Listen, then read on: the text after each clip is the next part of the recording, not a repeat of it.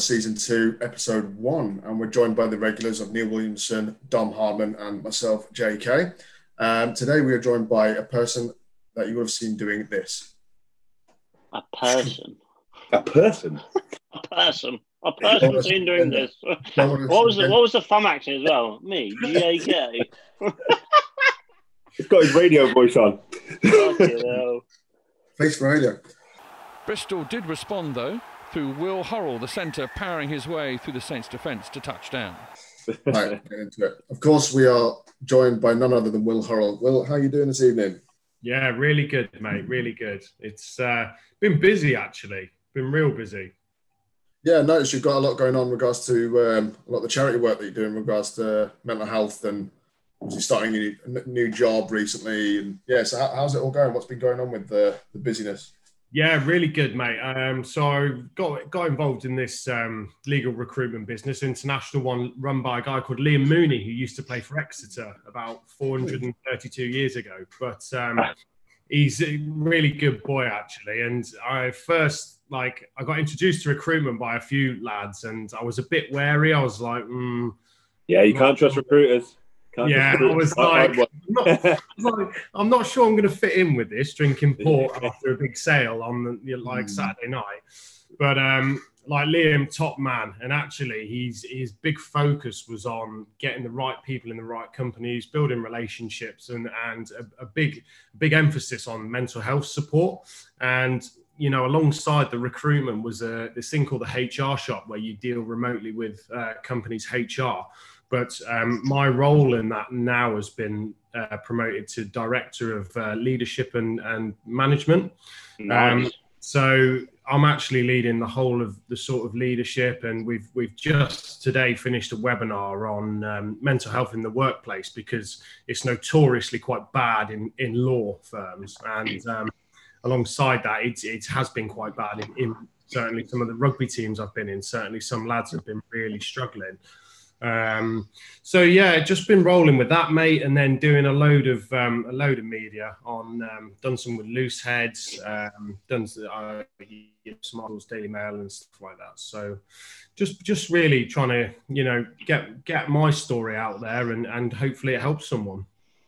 Yeah, you've been doing a lot, and obviously there's a great thing with Loose Heads. Something you may or may not know is we've got some recent collaborations with here at Dodger Sevens.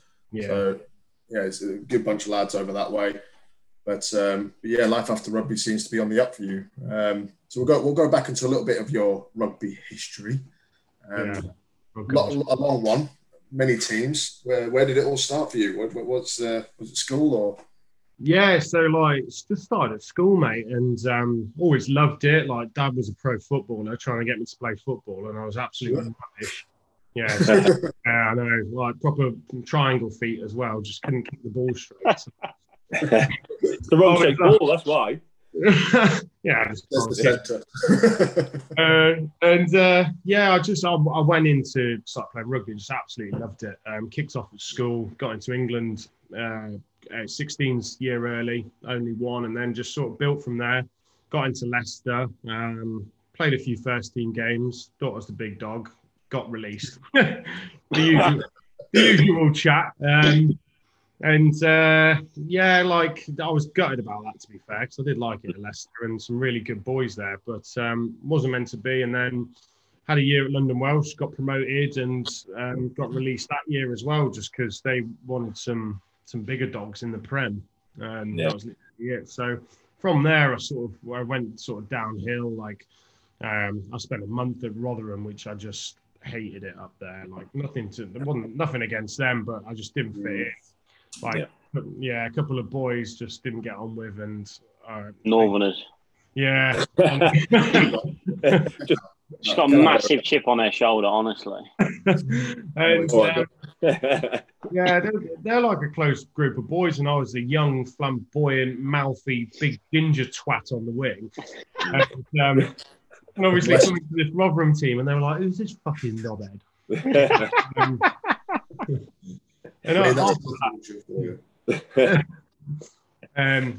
So after that, I was just sort of dropped right down and played at Stourbridge with my brother and Nat too, and went to uni, did a maths degree, and just built back up. Played Coventry, had a really good season at Donny and then in Bristol for 4 years. So, and it was going really well. Yeah. Going back to, I think you did miss one of your biggest teams. I mean, I know you're only on loan, but come on. We're not about thank you. We're not about that shit team in the southwest, are we? Come on. Play some dog shit ground. oh. Yeah. Hey, I mean, being a Wasp fan, you can't talk about grounds, mate. Yeah, but they say that Wasp. Hey, it's like a hell of a ground. They just can't fill it. Yeah, It's a massive ground. We just can't get as many fans in there as we want. Because London Wasps don't originate from Coventry. That's why. Hey, do you know Wasps? I've been so impressed with Wasps in the semis and the final, though. Clearly, Lee Blackett is. Do you know, actually, I read an article that Lee had done, and he'd gotten a psychologist after the final. And clearly he's bothered about, mental health and boys performing. And he said he'd wish he'd done it sooner. And that just really impressed me. And I said, I'm not surprised they've gone semi in the final and done so well, because he's clearly bothered about the boys' mental health. Exactly. Especially with the fact that, 11 COVID tests, positive tests, couldn't train for the week prior to it, having to bring in, I think it's 2 or 3 players that would normally be on the starting 22. And literally took it to the absolute wire. Yeah, Exeter, fair enough. They were tired from a week before, but the resolve in the team was just mad. The depth that they've got. Honestly, I thought they were. Yeah, I honestly thought they'd do it, though. When they're on that 5 metre and they had that throw in, I was like, they're going to do this. And then just went... when they missed it, it was so unlucky. I felt so bad for the young hooker that was on. But Exeter just have this habit at the minute of just fucking winning, don't they? They're so good at the moment. Yeah, phenomenal team. But I mean, going through next year, there's no end in sight at the moment. Sorry to be doom and gloom to COVID, right? So in terms of no, but hang on, it is But in terms of that, do you think there's going to be any teams that, if we can't get fans in the stadium soon, do you think there's going to be any teams that are in danger of seriously folding? I know who Dom's going to say. I think most of them genuinely are at the moment. Wasps don't have that issue. We don't fill stadiums. Yeah. True. They've not noticed the hit whatsoever. I think, to be fair, my point is, I think Bath are going to struggle, because obviously if you look at the derbies that they have with Gloucester and Bristol, the Rec gets filled on those days. And I think with no fans on those big turnout days, it's not just, as I say, it's not just the fans or the stadiums that are going to fold at the rugby clubs, it's the local businesses. If you look at Bath, as soon as a Bristol versus Bath game, I remember a 15, 16-year-old lad going down when we were playing Devices, 15, 16-year-old, and going to the Rec watching Bath versus Bristol. It was heaving. You couldn't frigging move. Yeah. I think, it's the local teams like that. Leicester, not going to have that much of an issue. Leicester were lucky to not go down this season. They've got bigger issues than. Thank God for Sarries. Yeah, outrageous that. It's this is something, and I did a column in the Herald. I'm doing, and I mentioned about this. Right, I was sitting months ago watching New Zealand have packed people full in stadiums, right? Yeah. And rugby starting ages ago. Why can't we do it and do it sensibly, right? Get everyone in, get everyone wearing face masks, gloves if you have to. People will wear gloves and come and sit and watch it, right? Yeah. And have a one-way system, have a server going around with beers, with the big kegs, and, just do it, but do it safely. Even if you want half the people in there, you're just killing the sport at the minute. Exactly. And, I had a talk earlier with the Plymouth lot and the coaches, and they're all really positive. But if they don't start doing something with grassroots and that, it's gonna be fucked, mate. And the challenge. I think I read somewhere recently that the grassroots are looking to potentially coming back, but no scrums and no mauls. Yeah, and that's what I think. It's on the cusp of the RFU allowing that for a January start. Obviously, the league's not happening. However, I can't say January start.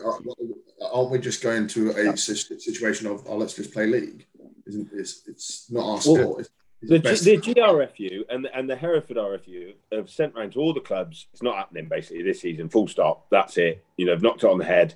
All lower league stuff. Because I play for a lot of clubs, so I get messages from like Norton in Gloucestershire, the Hereford Greyhounds, and it's all being the same across the board. It's a big time player off this season. Oh, you know that, but it's it's like. It's been knocked on the head this season, so there's going to be nothing. I mean, there'll be no sevens next summer, I don't think, at this rate. They've all been told to get jobs, haven't they? Also, yeah. We've got a couple on LinkedIn, and they're down for looking for work now, and it's just and the women's as well are going to struggle. For sure. They were building up. They were going really well, and it's. Well, I know a lot of the sevens lads are now working at schools and have been picked up by a lot of the education sector to come in as coaches for the first teams, etc. Ready for. I think it's good for them because I think that's the best sector for the sevens teams because come the summer, that's when they need to be ready. Yeah, they can get some private funding or whatever, work their way through Monday to Friday through the winter periods, get ready for the summer season, and then They're going to have to maintain that level of fitness or in and around that region to be ready because if the sevens does come back, they're going to have to hit the ground running. Exactly, literally, excuse the pun. It comes to something where if you look at obviously the Pacific Islands, they've always been shouting about funding has been sparse, we're not able to fund this and the other. And Fiji sevens teams are not exactly telling them to go find other jobs. Yeah. Samoa maybe not, but then England sevens, the powerhouse and a country that has been known for rugby for so long, it's literally like, nah, Sodia, we can't afford it. It's like, how? Yeah. It's the old boys in the big offices. This is what frustrates me is the people making these decisions aren't in amongst it and involved in it. We're being dictated by government who haven't really got an invested interest in it at all. And they're happy to say, look, we'll stop the spread of COVID. But then there's people still crammed in shops in the lockdowns, mate. Yeah. We're going to... people getting the tube to work every day as well. Yeah. I mean, there's protests in London. I've just seen a live one. There must be about 20,000 people in a 100 metre space. And...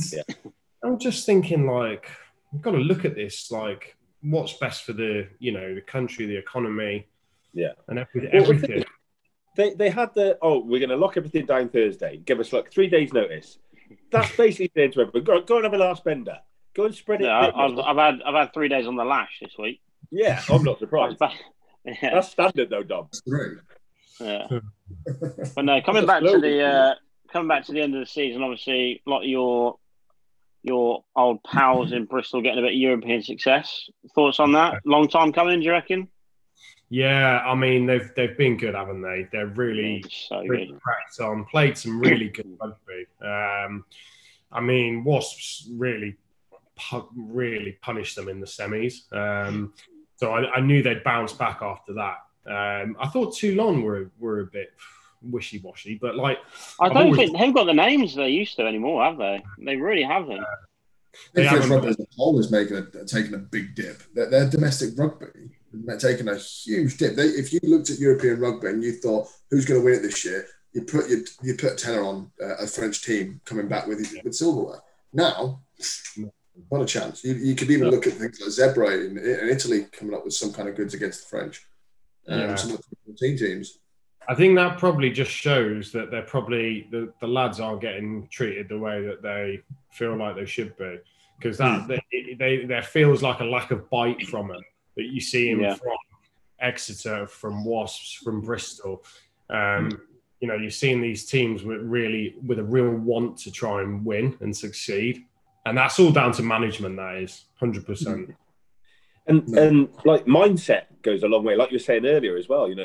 Caring about players, not only their mental health, but being in the right mindset and stuff. I mean, the first person I remember doing that, and forgive me for mentioning the dreaded F word, but was Glenn Hoddle, manager of the England football team, and he brought in it wasn't a psychic, it was I can't remember the name of it now. She brought in this faith healer, that was it, to try and help him out. Obviously, I've heard of this. Yeah, I've heard of that. But But that was, I mean, don't get me wrong. Yes, it was football. Yes, it didn't work. But that was the first instance I'd kind of heard of that, where I thought, do you know what?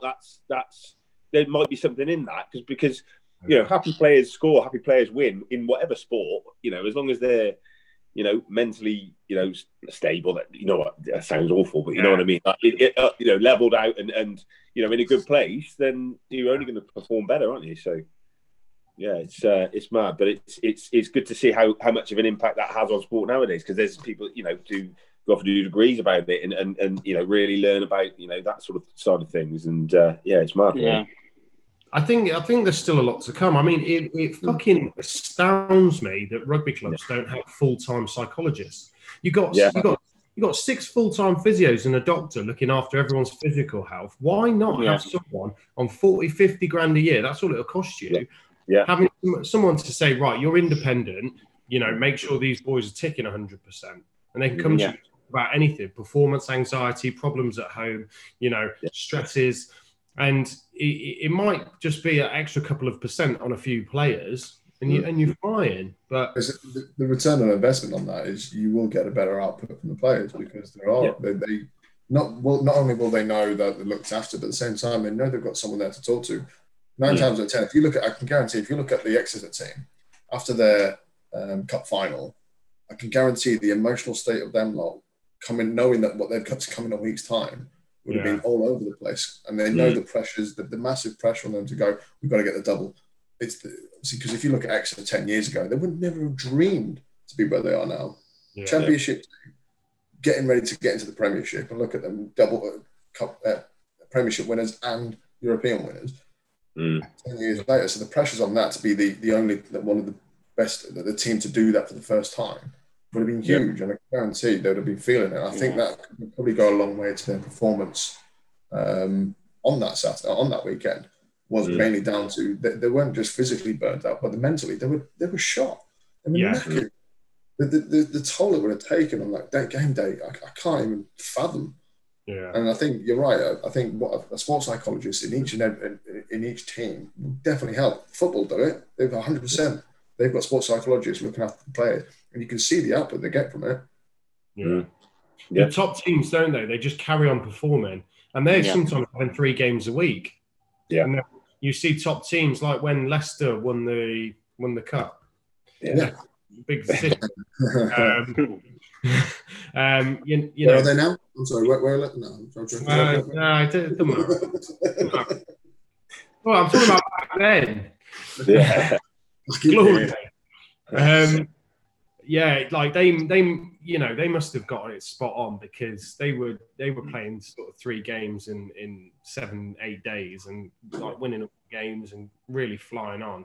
And I just think to have that much, like you say, pressure, having the repeat efforts, after big game, like you got to have something right psychologically. And like you say, all these football teams, they all do have full-time psychologists. I just think rugby needs to move on now. Right?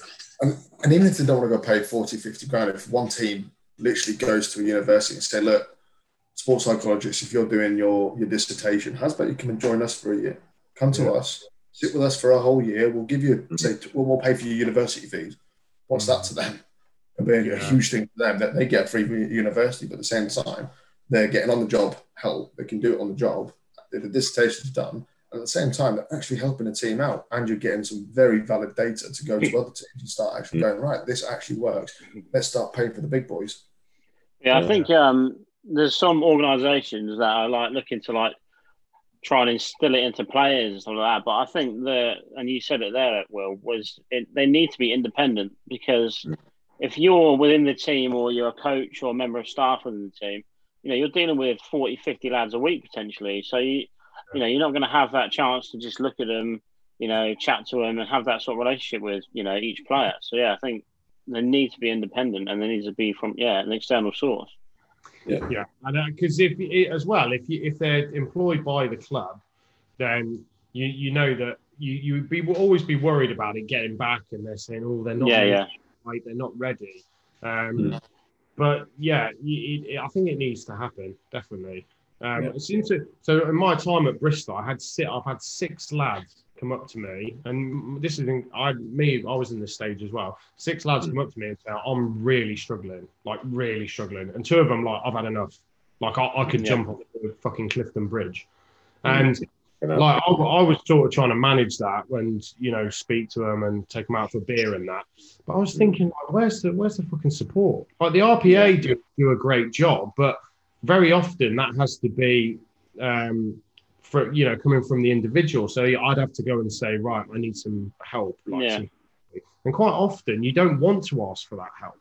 And if they had someone coming in and looking at the lads, you could say, fuck, I can see you struggling. I think it's just an opportunity missed to not have only happier players, but to improve performance as well. Yeah, and I think obviously if the pros are doing it, then that you'd like to think that trickles down to grassroots levels as well.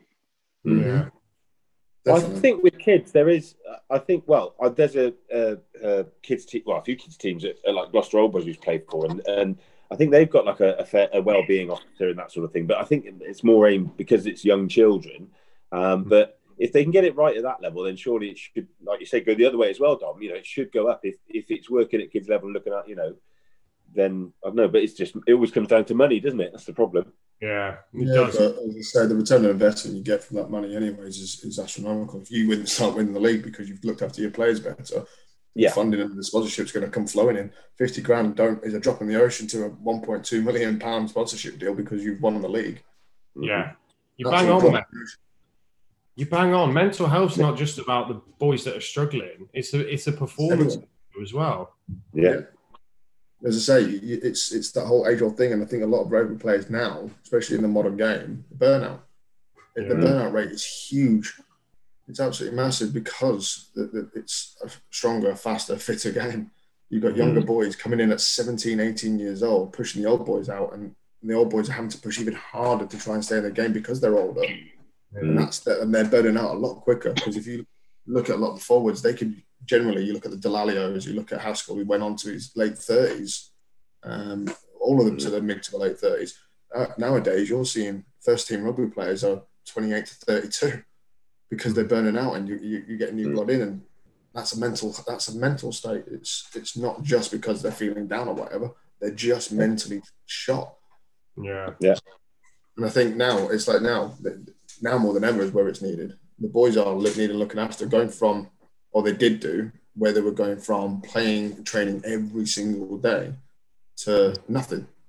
Now, motivation's gone. How they got them back, I have no idea, especially to the standard. In fact, you probably saw it. You saw some of the teams that weren't doing so well, who were like mid to lower in the league, started breaking the creeps up because somehow they made it better on the return to rugby. They were a little bit better and their mindset was there. So whether they had something going on internally, fair play to them. And you saw some of the upper teams start dropping because clearly they didn't have what was something to kind of get them back into it.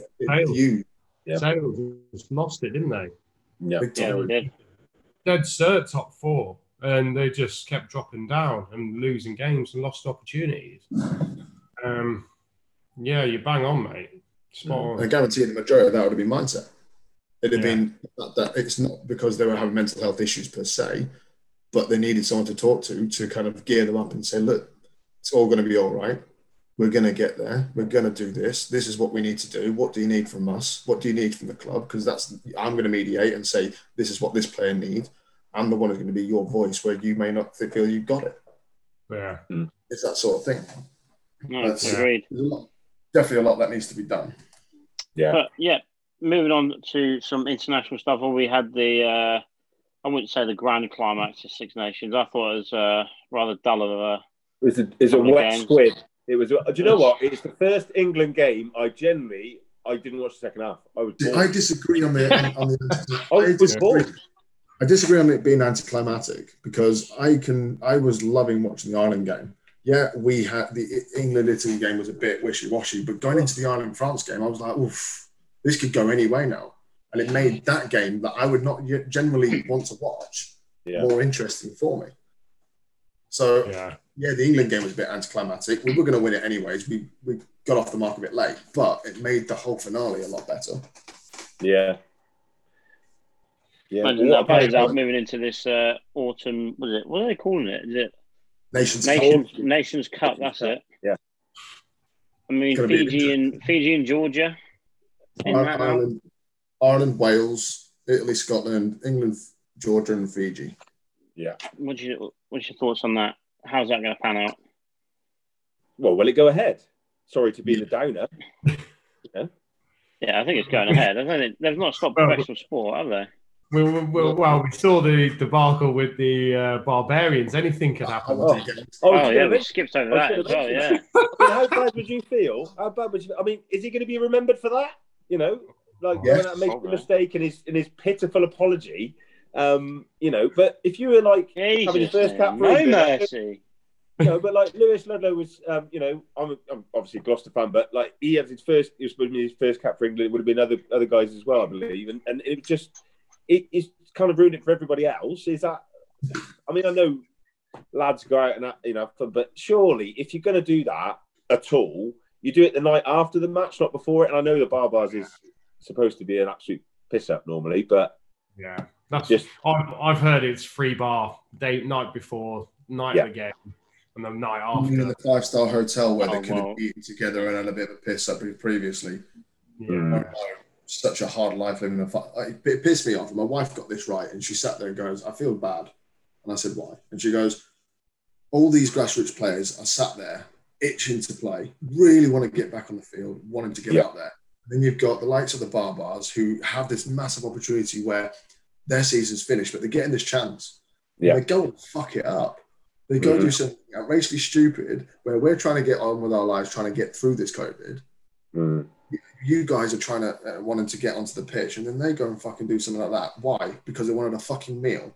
They went outside of a 5-star hotel where there's a restaurant on site where they could have had a few drinks and a meal while you're sat at home waiting for that game, actually excited to watch a Barbars versus England game. Yeah. Lads on tour though, isn't it? Yeah. No, I get that, Don, but JK's right there. You've hit the nail on the head. That is 100%. I didn't look at the bigger picture there, but you're right. You know, there is hundreds of thousands of people wanting to watch this game, maybe even millions. You know, and getting excited for it, and the sake of 6 or 7 people going out and doing that, it's ruined it for everyone because that would have been a release for everyone right now, wouldn't it? You know, just to watch that little bit of rugby, especially at Barbars. I'd love to just be on the pitch. You know what? Set those 7 players off. I'll go fucking play against England. I might get my head kicked. Yeah, I wouldn't want to watch that though, mate. I wouldn't want to watch that. That'd be boring. I'll go and play against England. I really don't. But it's the fact that I really could have get run over. That'd be fun. But no, it's You're right, mate. I think what happens sometimes in rugby, and I've felt this as well, is you lose a bit of perspective. You get in a rugby environment, especially professionally, it's so congested. You don't see a bigger picture sometimes. I've felt like that when I was playing, and I've had my low points. I've sort of felt not trapped, but you're consumed by rugby, and you forget about what it means to fans and what it means to young lads, and you don't talk about mental health. All it is rugby, and we've got to do this week, and got this sort of training, and that's it. One track mind, isn't it? What I want to know is what was going through Rob Shaw's head. He's an ex-captain. He's obviously a leader. They knew the COVID rules. I want to know what the conversation was for that to happen. It can't have just been let's go for a few drinks and a meal. It had to have been, look, they know they weren't allowed to do it. I want to know what the conversation was that brought it up. It's like, you know what, fuck it. We won't get caught. Bollocks. Well, I wouldn't trust his judgment. He is on OnlyFans, isn't he? I'm sorry, that line-out call in the World Cup as well. Do not trust them calls, mate, honestly. Wait, did you say he's on OnlyFans?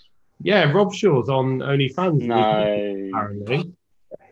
Wow. Are you joking? No, someone sent it me the other day. Get researching, Don. Get researching. Don will be asking you for that later. Get it in the WhatsApp I was going to sign up just to see, but I couldn't. Please do. Eyebrows. Yeah. Well, you can't see my eyebrows. No. So yeah, Nations Cup going ahead. Do you think it's a good idea? Do you think it's something that's pretty kind of out the box, trying to get some extra games in there? Do you think it's going to work out the way it should, or do you think it's going to be a massive flop? I think it's a nice idea. I think they're trying to get some rugby going on. You know, we've had a massive gap, a huge gap between the Six Nations, and we have big breaks in rugby, and I think they're just trying to get something going. So, I'm a huge Norse. I'll watch anything. So, I'm happy it's on. Yeah. I'm looking forward to it. I'm looking forward to seeing like Georgia in the mix. It's sort of like, I feel like it's a little bit of a test for them, because obviously there's always get that little bit of a, if they have a terrible spell of games in the Six Nations, you see all these people on Twitter saying get Georgia in and stuff like that. So I think, I'd love them to go and turn Italy over by 40 points or something, because that'll just blow Twitter up. But I think it'll be a good test for them to, you might meet them in the World Cup every 4 years, but, to see them play 5 games, 6 games against top tier nations, I think it's going to be interesting for that. Do you not think it's going to show a massive disparity between the two tiers? The risk of showing a massive disparity? I guess. I don't think so. I think it'll bring them on. Look at like the likes of Italy since they joined the Six. I know they've been in the Six Nations for a while now, but they're getting there. They've got some bloody strong forwards. They're linking things together, and they're looking more of a polished team. And I think that can only help Georgia going into this. And it'll definitely help them. Yeah, I don't think it'll go the other way. I think it'll be a positive effect, not negative. I don't think it'll cause a rift. An interesting one. Yeah. I just hate to see it happen where you see that. To be fair, at the same time, I hope it does show the disparity, because I hope it shows World Rugby that the tier 2 nations, as it were, do need a lot more investment and a lot more time. I hope it really does show them that there is a big difference between the two different areas, and they do need to kind of bring that more in line so that we do have bigger fights in the World Cup. Because the World Cup, if you look at it, it's literally fought out by the same bloody people into the quarters, semis, etc. Albeit now and then you get a few oddities like Japan spanking South Africa in 2015, but it's very rare that happens. And I think they kind of need to see how vastly different the two teams are. Georgia have a great pack, but they're not very organised in that sense. After that, they're units, aren't they? They're absolutely units, but then when it comes to organisational skills, they're not exactly there or thereabouts. Fiji love a good flair, but again, they're like running around like headless chickens half the time and trying to do everything with one hand. Not going to lie, enjoy it and love seeing it. However, it shows the difference between England, who can do that, but at the same time have a bit of structure. And I'm hoping, and I know it's a bad thing, but I'm hoping we see big cricket scores, because I want World Rugby to stand up and say, right, we really need to invest in these other nations like the Fijis, the Samoas, the Tongas, the Georgians, the USA, who, albeit have gone bankrupt, but it makes World Cup time 4 years later a hell of a lot more interesting, because you don't know who's going to be going through. You're going to look at groups going, you know what, I can't pick between those. Otherwise, it is getting boring. And I want to see these other nations really pushing through, because I know Georgia can do it. On a good day, they could beat England. On a great day, they could beat Italy. But I don't think at the moment they can, because they haven't got the investment. And I think they need that.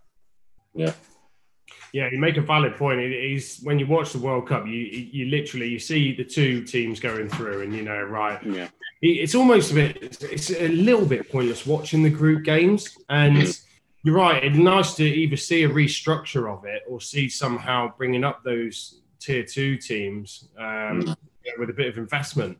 Getting over some coaches, some top end coaches over there, different things like that.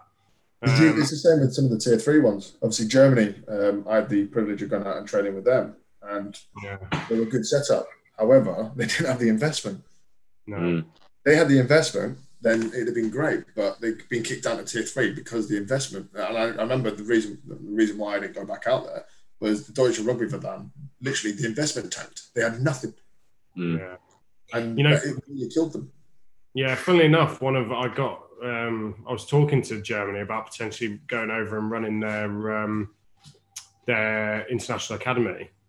Oh, wow. Coaching. Well, we had Yeah, we had Damien McGrath on last series, who's the German Sevens coach. Yep. That was Top bloke, yeah. Mike Ford out there is the head coach for a while. I think he took over Cobus, and Mike Ford was out there. Oh, nice. Yeah, it was for him, wasn't he? But it just didn't help. The investment wasn't there, so they couldn't keep him. I think he'd have been a great addition, but no money. And I think that's what World Rugby really needs to start doing, is not focus on the tier 1 nations, because they're doing it themselves now. They're kind of looking after one another and looking after themselves. It's making them big. I think there's always that argument though, like World Rugby want to generate cash just like every other union. So like if they just push money into the top tiers, they know they're going to get the better kickbacks at the end of the day. Yeah. If they start putting money into the other tier 2 nations and start hosting friggin' big old games in Georgia, can you imagine? That's more games they're having. That's more money they're generating. And if they think about it, obviously the investment in Georgia rugby goes up.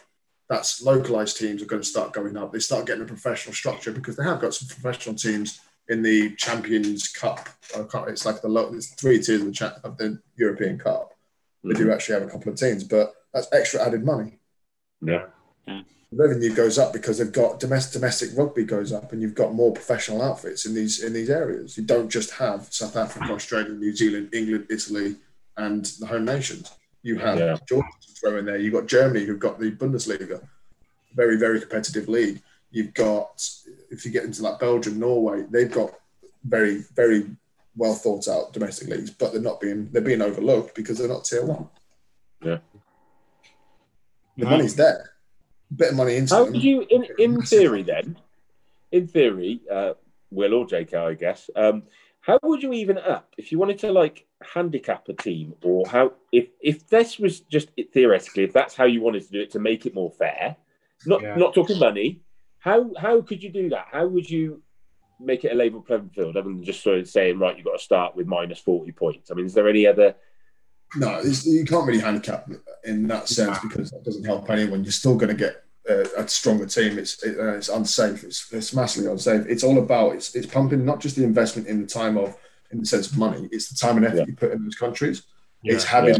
It's having other countries putting coaches in, say like Georgia, putting coaches in Belgium, putting coaches in Norway that are high level to try and bring these teams up, because it's all, at the end of the day, money's all well and good, but it only gets you so far. You need the people behind it. So I work in technology, I work in IT, and I've always said the same thing. You can have the best hardware, the best licensing out there. You can have the most expensive shit. But if you ain't got the people to back it up, it means fuck all. Yeah. Infrastructure, it's gone. So it's the same in rugby. You could pump as much money in as possible, but if you've got Joe Bloggs, who works as a fucking teacher every 9 till 5 on every single day, head coach of a national country, you're not going to get anywhere. No. Whereas if you start putting a person in there that's very high up, who's going to be able to see, not just get you to a standard, but see talent in other areas, because at the end of the day, it's all about perception. It's like, you could say that, you get that, say, Joe Bloggs, who works as a teacher, says, oh, my boy's great, give him a go. And he gives him a go and gives him this, that, and the other, because he can't be arsed. Whereas if you get likes of Mike Ford, who did go to Germany and coach, and he sees them and says, no, they're not good. However, I've gone out and I've looked at different areas, I've looked at different teams, and I'm bringing this person in and I'm doing this.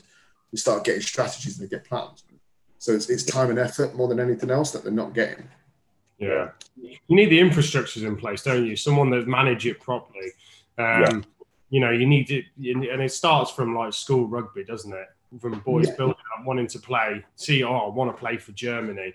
And then you get, like you say, a few pro teams, and then it just starts building from there. But it's got to start from the top. You've got to have the infrastructure in from the international team, and then you can start setting up stuff lower down from that. Exactly. You're right. You've got to increase your pool. Yeah, you've got to increase your pool of what you're picking from. And at the minute, teams like Germany and Georgia and that, they just haven't got the pool to choose from. No. Yeah.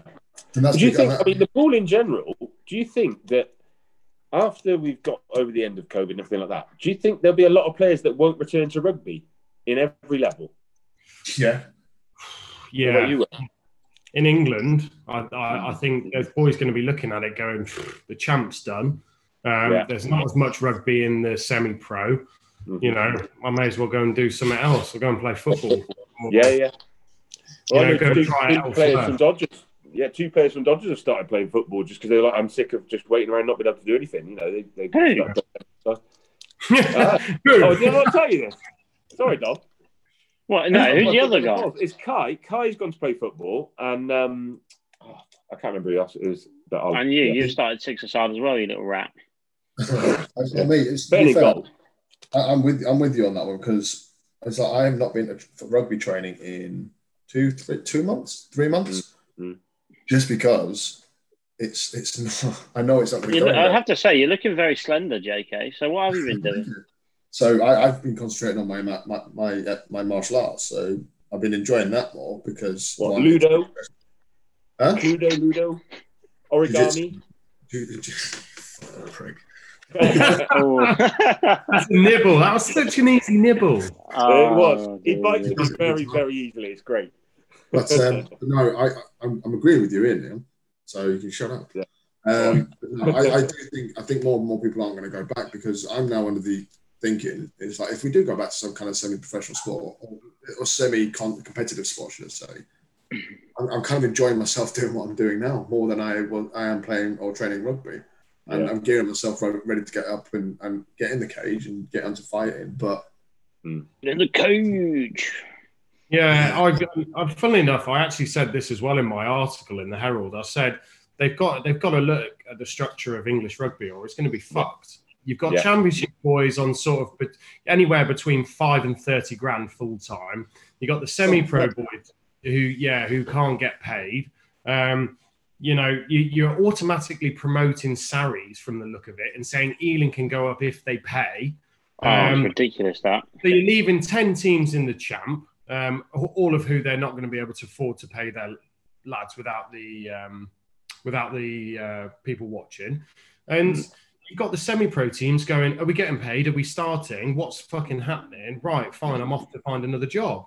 If they don't do something, it's going to be fucked. And we're going to have Prem teams and academies, and that's it. And then you're going to start struggling because Prem teams, they're notorious for taking on loads of academy players and binning 90% of them off. Well, I see. It turns it into like more of a pyramid sport, doesn't it? Yeah. Yeah. Just making the gap bigger and bigger. And that dream of getting from Nat 2 to Prem, impossible. You know, and it wasn't impossible. Like I did it. I went all the way from Stourbridge up to Bristol, and you're making it like for young lads looking at it, they're going, "Oh, well, there's no money. Not getting many fans now. It's all sort of died down. I'll do something else," like you said. Yeah. It's got to be really careful. Yeah, it's sad to see. And we're about to see how big the gap is. I think when January comes and the championship's back, we're about to see. Saracens have kept a lot of their Premiership players, a lot of their international players, might I add, who do need game time because they need to be international ready for Six Nations, etc. So they're going to have to play, and we're about to see how big the gap is. And I think that's going to be I think it's good and bad. Bad because it's going to be dangerous in sense of scrums. If you put the Vodapolars up in a scrum and you put Jamie George and you put the front row that Saracens would normally put up against the likes of Doncaster Knights, they're going to hurt them in ways that you can't imagine. Absolutely going to hurt them. But at the same time, it's good because I think it's going to absolutely prove the complete gap between Championship and Premiership. And I think... Sorry, go on. I was going to say, I think England rugby are going to notice how important the Championship actually is after it's gone. Because there's even massive gaps in the Championship with like clubs. You got like Carnegie. Some of these teams are now signing Premiership players. And there's some teams that are dropping boys down to part time or not even getting paid anymore. Well, do you know what I said? And I said they need. If you want to ring fence it, right? Make the Championship a big fucking a big final at the end. Even put some of the Prem second teams in the Championship along with them. Yeah. And make it something to aim for with it, a big final, get it at Twickenham or something like that.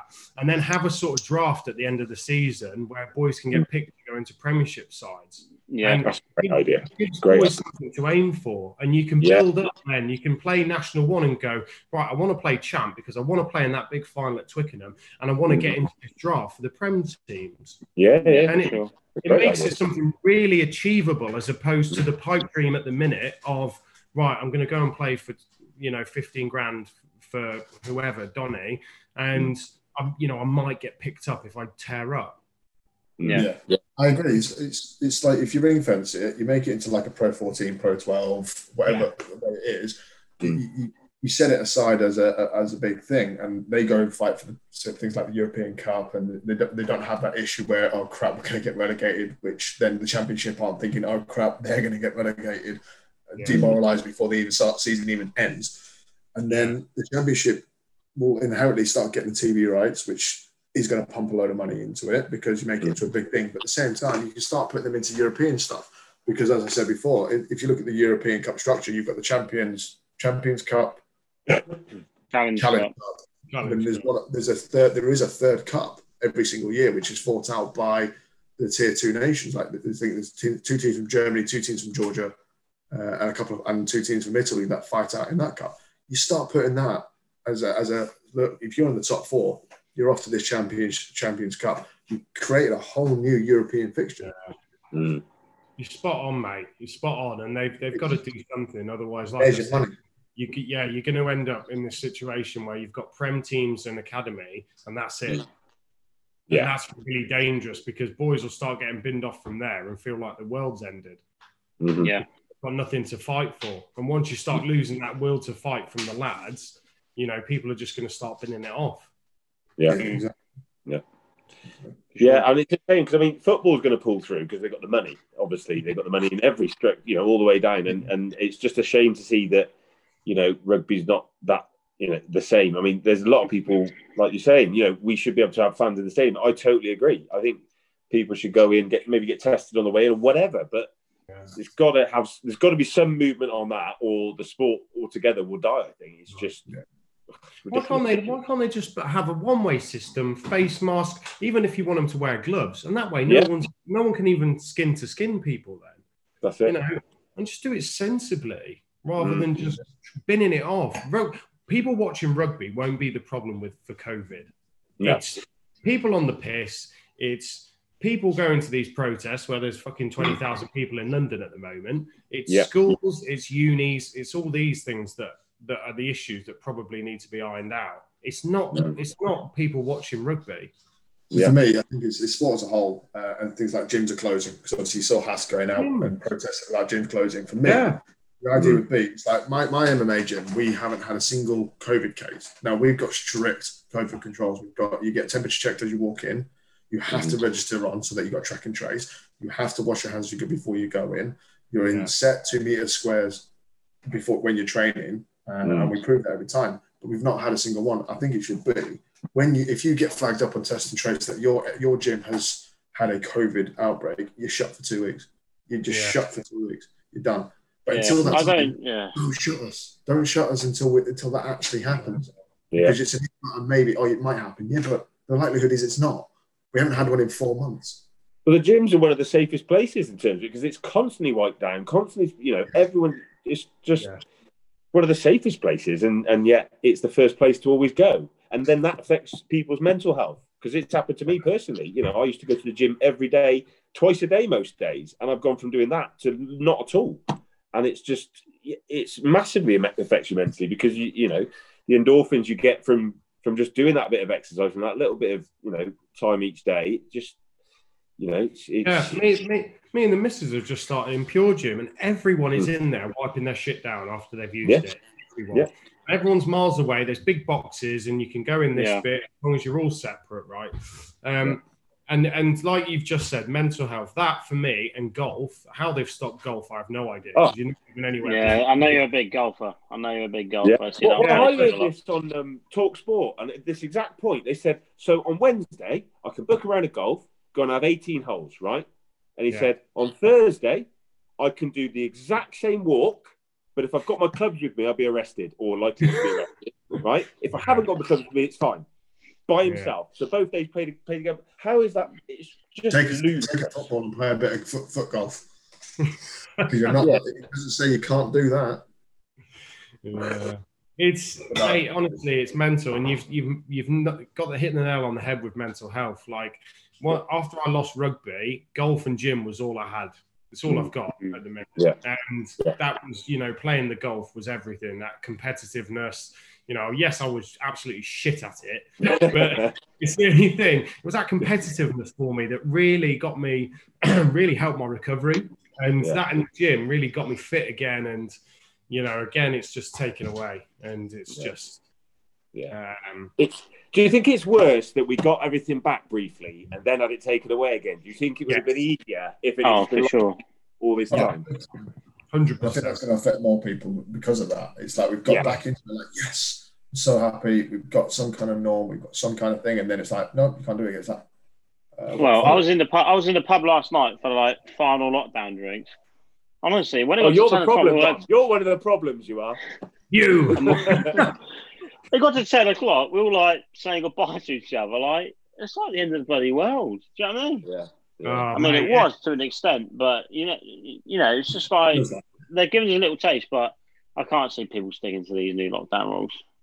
I watched one of the things on the news where this little local pub had bought a boatload of kegs for everyone. It had all opened up, and he had about 40 kegs, and he was like, "They've just shut us down in 3 days." He was like, "I've just lost all this money." He said, "All this money here, gone." Yeah. It's just a keg. Yeah. Yeah. There with a trailer. I'll take them. I'll get the big car and just load me up. No, I agree. I mean, we could talk about this for an age. And I think we could potentially leave this for the additional conversations maybe next week. But Neil, is obviously called Scenario Neil for a reason. I hope you've actually brought another. Before we drop this shit. No, we haven't. We weren't going to do a scenario for the first one. I was going to leave everyone in suspense. But I mean, we've done that. I think when you were on last time, we did the did we do the team? Will? First player to pick himself. That's right. Yeah. What's wrong with that? There's nothing wrong with that at all. I thought it was gold, my name down first every time. But I don't think anyone else will want to play with me. That's the problem. But I've got hands like feet with sandals on. But I mean, there's the usual ones like the lockdown questions which we did last time and things like that. And then I'm trying to go a bit more highbrow, Dom, if I'm honest. I thought you would have thought. I thought, well, that's what you've been doing. We're leaving Scenario Neil until next time, are we? Yeah, we'll do it. Pick me up a good one, and we'll do it next time. Definitely. No, I think for our viewers as well, it's going to be great to kind of announce this on here. It'd be great to know that you are going to join us, which is great. Joining the panel. Can't wait to get you in front of some of these ex-professionals and let you grill them. We need to tap you up. We need to get some of the Bristol boys on. Exactly. Yeah. Well, I'll get some good uns. And then I know all the goss as well, so I can... Exactly, and I can't wait for you to start bringing up some stories as well. We want juicy details while they're there squirming. Cannot wait. Welcome to the side team, and we can't wait. Put it this way, I've wandered into... my missus lives opposite Lakota in Bristol, the nightclub, and we wandered in there for a quiet pizza because they do pizzas as well. Turn around and there's 6 of the Bristol boys at one of the little tables in the club, and I was like, the Bristol lot. And I'll tell you next time what happened. But.